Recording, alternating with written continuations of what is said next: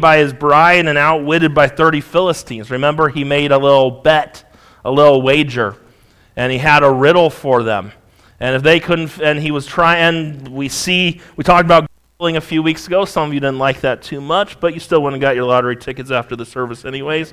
And you need to be tithing 25% on those. And but I believe that it's not wise. Gambling is not a wise thing. We see it right here in the life of Samson. We see the fact that many people died because Samson did something he shouldn't have done. And as we've seen so far with Samson, he's not really a very good example of what a Christian or what a judge of Israel should be. He was born to be a judge in Israel. He was sent by God to deliver his people. All we have seen thus far is a man who can't control himself, can't control his passions. And in this passage, once again, we see a very selfish man in Samson. In our text, what we see happen is Samson gets revenge on his enemies. But when we take matters into our own hands and do things our way, the cycle really never ends. We see that here, and I want to give you some principles tonight to be a help. The title of my message this evening is The Bitter Taste of Sweet Revenge. We look at Judges chapter 15 and look at verse number 1. If you have your prayer list there on the back, there's an outline to follow. There are no notes on the screen tonight because I don't know what Jay did with this one. So anyways, there's no notes. And the passages of Scripture, instead of hanging up on the screen, you can use your Bibles tonight and we'll look at them, and that'll be a good thing. Verse number 1, but it came to pass within a while after, in the time of wheat harvest, that Samson visited his wife with a kid. And he said, I will go in to my wife into the chamber. But her father would not suffer him to go in.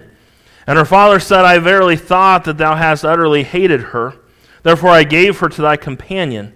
Is not her younger sister fairer than she? Take her, I pray thee, instead of her. And Samson said concerning them, now shall I be more blameless than the Philistines, though I do them a displeasure. And Samson went and caught 300 foxes, and took firebrands, and turned tail to tail, and put a firebrand in the midst of between the two tails. And when he had set the brands on fire, he let them go into the standing corn of the Philistines, and burn up both the shocks and also the standing corn with the vineyards and olives. Then the Philistines said, who hath done this? And they answered, Samson, the son-in-law of the Timnite, because he had taken his wife and given her to his companion. And the Philistines came up and burnt her and her father with fire. And Samson said unto them, though ye have done this, yet I will be avenged of you, and after that I will cease. And he smote them hip and thigh with a great slaughter. And he went down and dwelt in the top of the rock Etam. Crazy little passage right here. We're going to take a little bit of time tonight. We're going to see some things to help us tonight. And we got to remember something, that getting our revenge against those who've wronged us is never right. And it's never worth the cost. It's not your job to even the score. The Bible does say, vengeance is mine, I will repay, saith the Lord. And I know sometimes we think, well, I'm just helping the Lord out. The Lord don't need our help. In fact, every time someone tries to help the Lord in the Scriptures, we see bigger messes come because of it. Let's have a word of prayer. Ivan, Father in heaven, we're grateful for you and for who you are. Thank you, Father, for the privilege to be able to preach your word and to study your word. Thank you for our church and our church family, and bless the time that we're here tonight. May we leave here with the truths from your word. I pray you'd move me out of the way, and Holy Spirit of God, I pray that you would guide the service and do what only you can do. We love you and we need you. In Jesus' name I pray. Amen. So we see that, if you remember back to chapter number 14 there, Samson basically left the wedding. The lady who was going to be his wife was given probably the best man or one of those men that were at the wedding. And we see, first thing, number one, we see that Samson returns. He comes back. In verse 1 and 2, we see this here, and it says, but it came to pass within a while after, in the time of the wheat harvest, that Samson visited his wife with a kid. We see letter A, we see his plan. Earlier, Samson ran from his own wedding in anger. He never stayed to consummate the marriage. And after a time, his anger cools off, and he decides that he's going to amend things with his wife. And what a nice guy. Do you see the present he brings the lady that was supposed to be his wife? Something every woman desires, I'm sure. He brings her a kid, brings her a goat. I'm sure any ladies in the room, would you like a goat? I think Caroline wanted a goat for her birthday today. She got many other things, but she didn't get a goat today.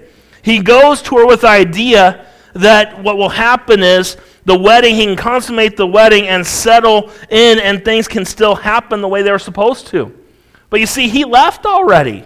He comes back thinking everything will be okay. And that's one thing where we got to understand something when it comes to anger.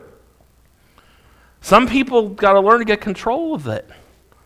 When we let anger rule in our lives, the Bible talks about be angry and sin not, let not the sun go down upon your wrath. The very next verse says, neither give place to the devil. And when we're angry and when we're not doing what we should, we give the devil a place. We give him a plot of ground to work in our lives. So we see this plan that Samson has. Letter B, we see the problem.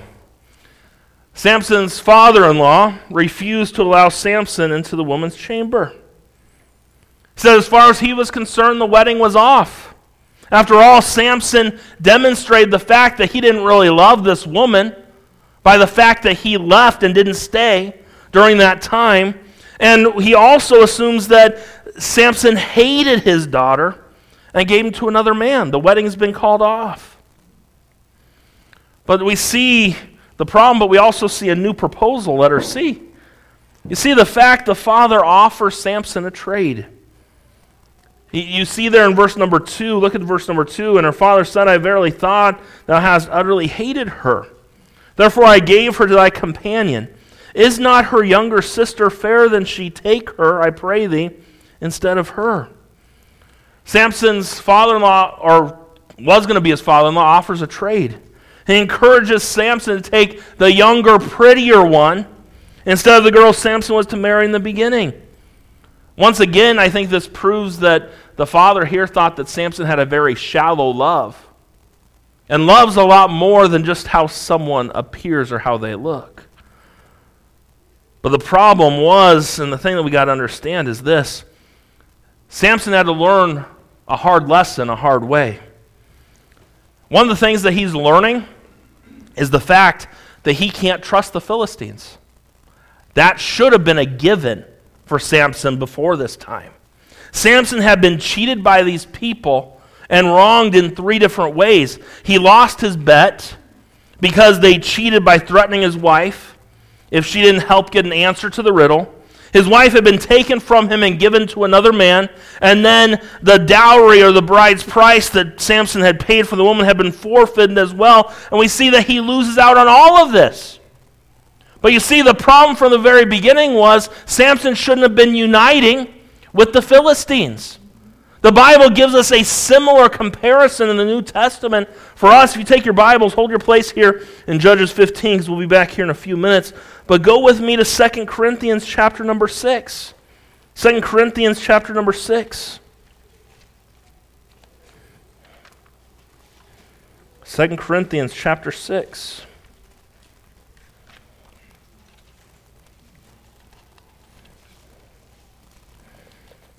God had warned his people in the Old Testament about marrying those that they shouldn't be married to, and against forming close relationships with those besides God's people. And he forbids marriage like the one that Samson was about to enter into. And we see here in the New Testament, look what it says in 2 Corinthians 6, verse number 14, be ye not unequally yoked together with unbelievers.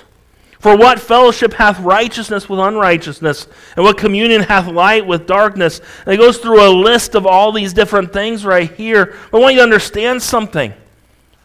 We just need to be very careful in our friendships, in our relationships. And young people saying in the room tonight, so often I hear at a young person, oh, that person is just so cute, I really like them. And one of the first questions I ask is this: are they saved? Oh, well, I don't know that. They're so cute. That's a problem. A saved child of God should not be marrying an unsaved person. Be not unequally yoked together. It's a biblical principle found in the Word of God. And then sometimes they'll be like, oh, they're Christian. And then they're Catholic.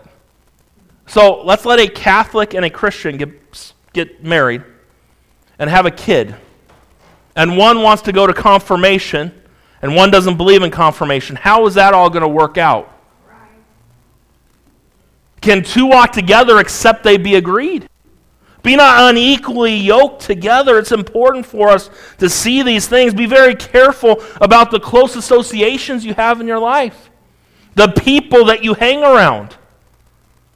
This is what the Bible says. The Bible says in 1 Corinthians 15:33, be not deceived. Evil communications corrupt good manners. Who you hang around matters. The Bible tells us in Proverbs 13, verse number 20, he that walketh with wise men shall be wise, but a companion of fools, they'll be destroyed. The kind of people we want around us should be the type that help us grow stronger in our relationship with God and pull us towards the things of God and not pull us away from God. Amen. The Bible talks about iron sharpeneth iron, so a man sharpeneth the countenance of his friend. Hebrews 10:24, and let us consider one another to provoke unto love and to good works. Proverbs 27:9, ointment and perfume rejoice the heart, so doth the sweetness of a man's friends by hearty counsel. Who you hang around matters. It matters. Your friends matter. Young people in the room, your friends matter. And you say, oh, I can hang out with anybody, and it doesn't affect me. Evil communications corrupt good manners. So you know better than God does. You walk with wise men, you can be wise. You walk with fools, the Bible says you'll be destroyed. Your friends matter. Who you hang around, who you converse with, who you make agreements with, who you spend your time with. Now let me just say something tonight. We live in the world today. You have at work and at different things, you have associations with unsaved people. I'm not telling you tonight to never talk to an unsaved person the rest of your life, because that's not right either. What's our job? To go and preach the gospel to every creature, right? We live in this world, and our job is to get the gospel out. But be very careful who you're very close to. There are people in my life, and in case if any of them would watch this on our live stream or listen to my recording, I'm not going to mention names or say how close they are to me. But there are certain people that I love very, very, very, very, very, very much. But I cannot spend a ton of time with them because it does not help me be a better Christian. Say, so do you avoid them? I don't avoid them. I love them. And I reach out to them and I try to do my very best to be a good testimony. But I'm very careful about it. And I'm not telling you tonight, and it's family. I'll put it that much. I love my family. But I got to be careful. And no one in the family or anything in that whole circle, the whole thing, no one could pick up on any of it. They feel just as loved as everyone else. But I got to be careful for myself. I got to be careful for my family. And it's important. And we see that, and it's a principle taught here, and we see these things. When we allow ourselves to get too close to a lost world, we'll pay the price in the end. And we see that in the life of Samson over and over and over again. We see, number one, that Samson returns. Number two, we see Samson's revenge. Instead of taking his defeat and going home like a man and to regroup and see what God wanted him to do, Samson plans to get even. Do you realize when you plan to get even, you never can get even? It doesn't work that way. It's impossible. Samson's about to try and get revenge, but this revenge makes everything snowball out of control in his life and those around him. And he learns the truth that violence always begets violence. Look at verse number 3. Go back to our text in Judges chapter 15. And Samson said concerning them, now shall I. It's always worrisome to me. And when people speak and you're concerned, right, first thing you talk about is yourself. One of the things we see right here with Samson, right here, now shall I be more blameless than the Philistines, though I do them a displeasure. Samson's focus is on himself right here. We see that here. He's concerned about himself. He's concerned about what they've done to him. He's motivated in his revenge by vanity, emptiness. Notice he even seems to justify his actions by claiming that they've done worse than he did. Isn't it amazing when we're doing things we shouldn't do, we always look at someone else and what they're doing? I'm not as bad as those Philistines. That's what Samson was saying. No, Samson, you're just as bad. Sin is sin. And just because someone wrongs you doesn't give you the right to do what's wrong. It's never right to do wrong. It's always right to do what's right. Samson's motivation for attacking the Philistines was all wrong. He should have been attacking them because they were opposing the people of God. God wanted that to happen. He should have been attacking them because that's what God raised him up to do. Instead, he's attacking them and doing it because of his own motivation, not because of what God wanted. You see, and this is a good place for us to just stop for a minute and think about our motivation behind what we do. Why do you serve God tonight? What's your motivation behind it? If you're serving God for what you receive from Him, that's very shallow in our devotion to Him. When we perceive benefits that are no longer there, we'll stop. Why do you serve God? So someone will see me and see what I do. Why do you sing a special in church? What's your motive behind serving God tonight? And our motive should be to please and honor Him, is what it should be. What are your motives tonight? What are your goals? What are your motives behind what you do? Examine your motives. Why do you serve God? Why do you come to church? Because I have to, and I'm not supposed to forsake the assembling of ourselves together as the manner of some is. I'm supposed to exhort one another, and so much the more as I see the day approaching. Pastor talks about that often.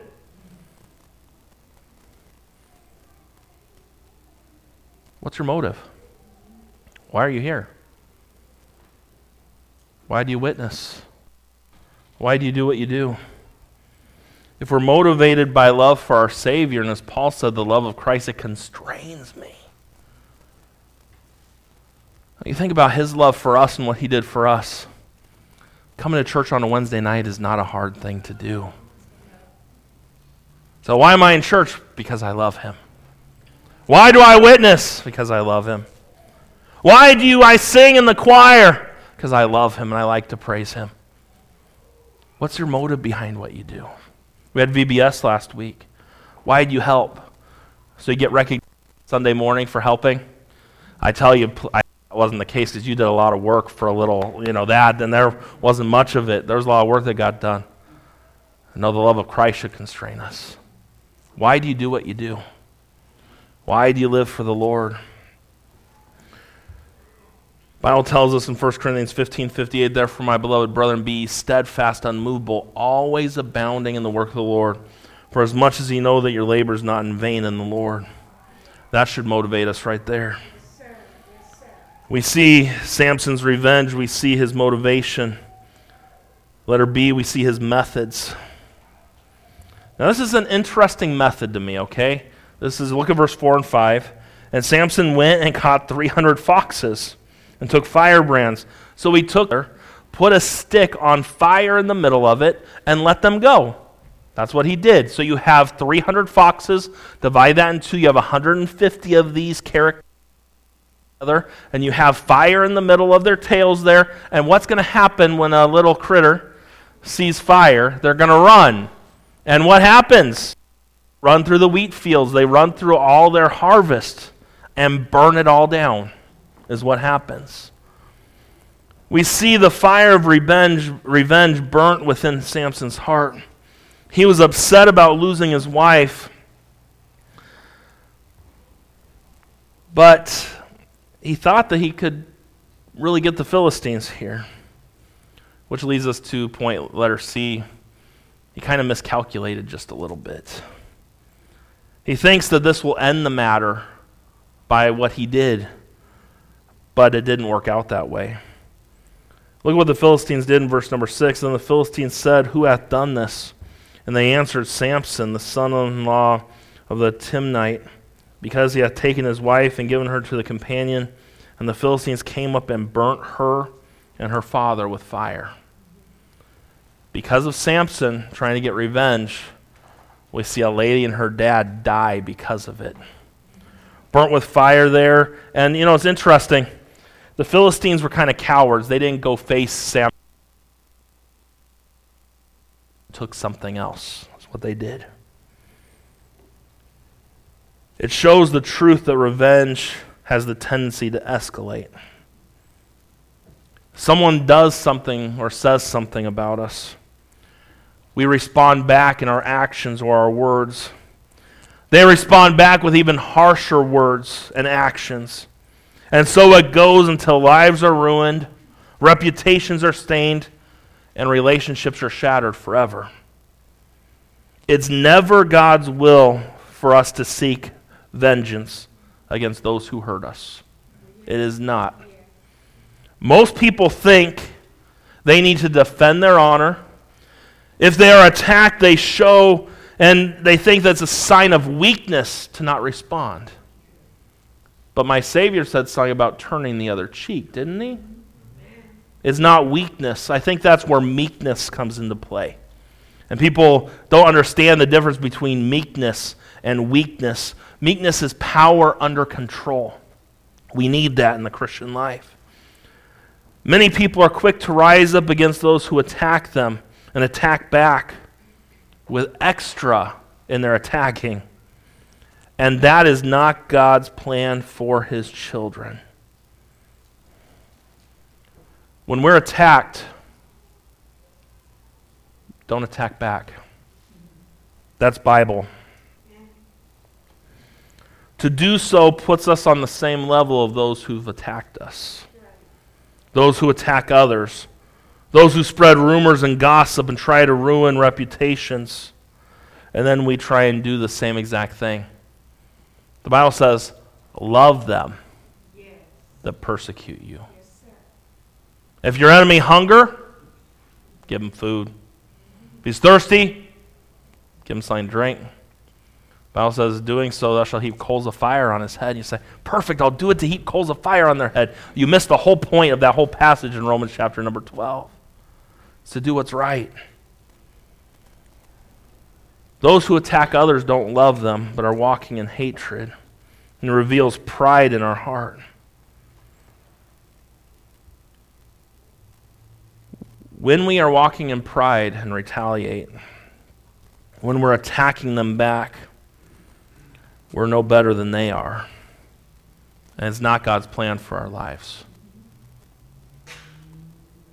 Now, there are different cases and instances, and I talk about all these things. You get on Facebook and all those different places very much, and one of these days I think I'm just going to shut my Facebook down. I've been tempted so many times. But if someone wrongs you, sexual abuse or things like that, that needs to be handled correctly and dealt with. I'm not talking about you turn the other cheek and just let it go. There's things and proper ways that things are supposed to be handled. And especially something happens to a kid or a minor, that needs to be dealt with the police and done right. And there are far too many Christians and a lot of Baptists that don't handle things right with that, and it needs to be done right.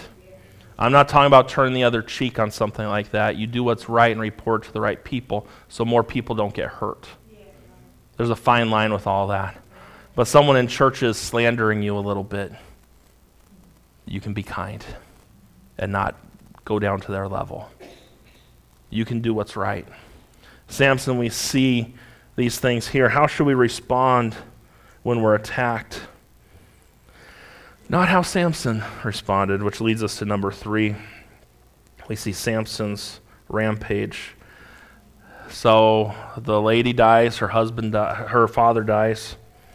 And then we see when this happens that Samson goes off. Look at verse 7. And Samson said to them, though ye have done this, yet I'll be avenged of you, and after that I will cease. You see, once again, he's so focused on himself. Over and over again, this passage on Samson, he's so focused on himself. And verse number 8, and he smote them with hip and thigh with a great slaughter, and he went down and dwelt in the top of the rock Etam. We see letter A, we see his retaliation. He smote them hip and thigh with a great slaughter. That means, basically lets us know it was total and absolute slaughter. He killed them all. He didn't stop until they were all dead. He got the ultimate revenge against his enemies. He took their lives. And oftentimes our world will seek and tell us and retaliate in the same way. Someone attacks a family, and you go attack them back. And you'll hear words like, I don't blame them one bit, or I would have done the same thing. We got to remember something. Vengeance and our flesh, it's so easy to get into the flesh. And I wish I could tell you got a pastor who never gives into his flesh and fights that flesh all the time, tooth and nail, and I always walk in the Spirit. I wish I could say that. But the flesh just rears its ugly head at just the wrong time. Well, it's right at the right time. It's like it knows right when. It's like it knows this is Brian's time. Get Brian right now. This is the time to get Brian. But we can't give in to the flesh. We got to not seek revenge. We need to let God take care of it. And I mean it when I say that. There was a lady that was sick. She went to the doctor. The doctor examined her and did a bunch of tests, and the doctor came back in the room. He said, I'm sorry I have to tell you this, but I'm afraid you somehow contracted rabies. The doctor left the room for a minute, and when he returned, the woman was busy writing on a piece of paper. And he asked, what are you doing? Are you writing your will? What are you doing? And she said, no, I'm making a list of all the people I'm going to bite. That's the way most people think about revenge right there. We see his retaliation, but letter B, we see his reasons. His reasons for what he did were pure selfishness. And you see that very openly in verse number 7 there. He didn't mention he was getting even with the Philistines for what they had said or done against the people of God. He didn't mention God in that passage. He didn't mention the injustices of the Philistines towards God's people. There's no mention of God's will. There's no mention of the Lord getting glory here. There's no mention of the Lord's name. All Samson can think about is himself. I will be avenged of you. And here's the main problem when it comes to vengeance in our lives. It has nothing to do with God. It has everything to do with us.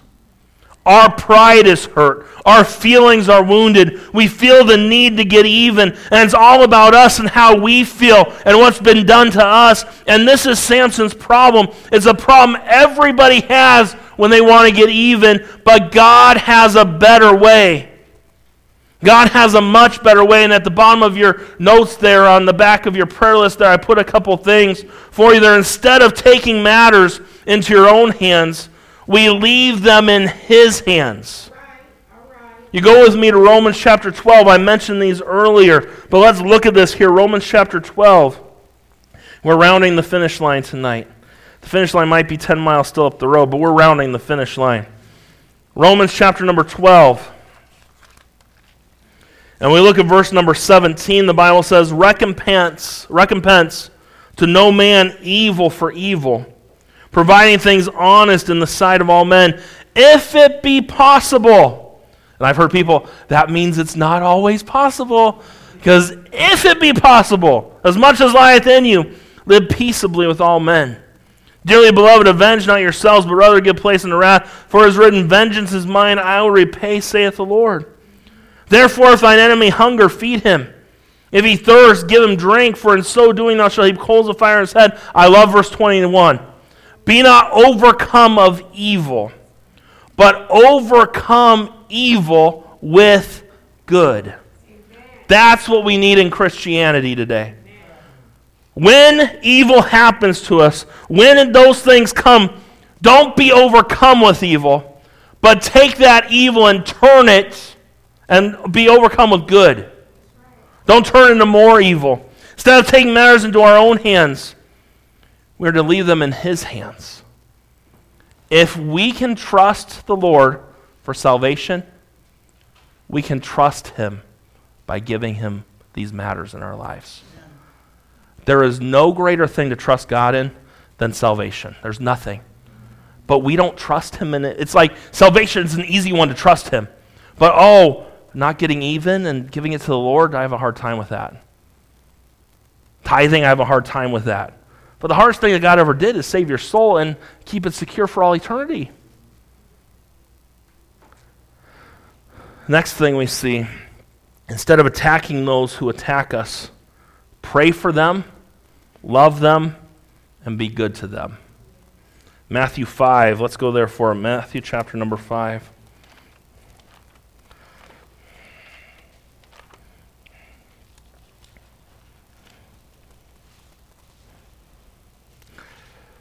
Matthew 5, go down to verse number 44.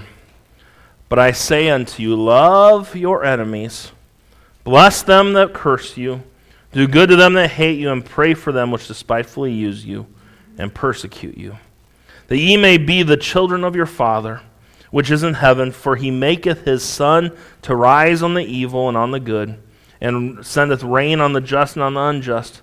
For if ye love them which love you, what reward have ye? Do not even the publicans the same? And if ye salute your brother only, what do ye more than others? Do not even the publicans so? Be therefore perfect, even as your Father which is in heaven is perfect.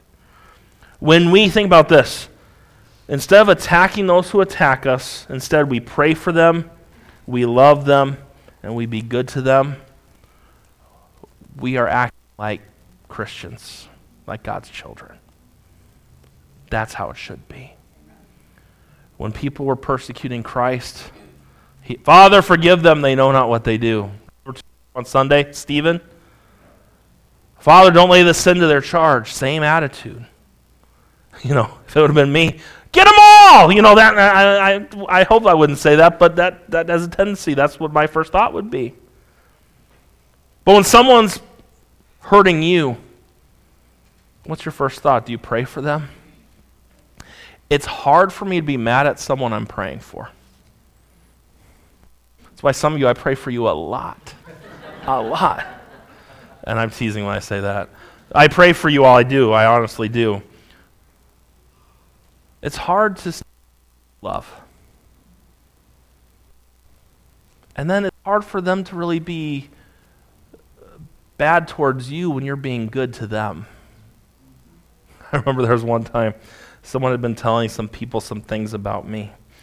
And anyways, I remember I saw them somewhere and they kind of looked scared with me coming up to them. And that was very nice. I think I even bought their food that night. Just be good to people. They could have just had a bad day and you're the one they decided to take it out on.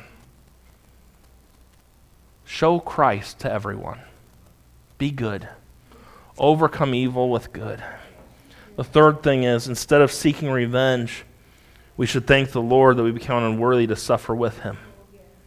Now, I hear too many people saying, I'm being persecuted for the cause of Christ, and it's your own stupidity is the reason why you're being persecuted. Don't blame Jesus for your stupidity, okay?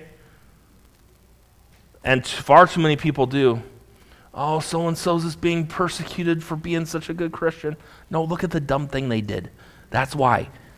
Now, if you get persecuted for doing what's right, Praise God for it. Praise God.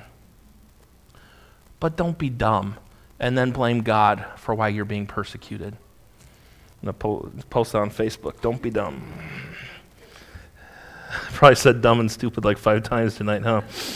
And then number 4 there, instead of attacking others, we should do what we've been commanded by the Lord to do. We should practice full and complete forgiveness. Be kind one to another, tender-hearted, forgiving one another, even as God, for Christ's sake, hath forgiven you. Hundreds of thousands of fans were watching Richard Petty as he ended a 45-race losing streak and picked up what was at the time Stock Cars Racing biggest purse of $73,500. It all happened in 1979 at the Daytona 500. Petty's win was a complete surprise. Going into the final lap, he was in 3rd place, running half a lap and 30 seconds behind the 2 leaders. All at once, Cal Yarborough, the driver of the car in 2nd place, tried to pass Donnie Allison in the lead car on the final stretch. This caused the 1st place Allison to drift inside, and he forced Yarborough onto the infield grass. What happened next was kind of incredible. Yarborough pulled his car back onto the track, caught up with Allison, and forced him into the outside wall. Both vehicles came to a screeching halt. The 2 drivers jumped out and quickly got into an old-fashioned slugging match. In the meantime, 3rd place Petty cruised by for the win. Donnie Allison, who was leading the race, got his revenge, but in the end, it was bitter, not sweet. And we can experience those same results when we seek to get even with others for things that they do to us or say to us. In this passage of Samson that we've read, it teaches us that vengeance is a game that's played by fools. Wise men know when to walk away and leave matters in the hands of a sovereign God who will one day settle all accounts and make all things fair and just. Father, we thank you for the time we've had tonight.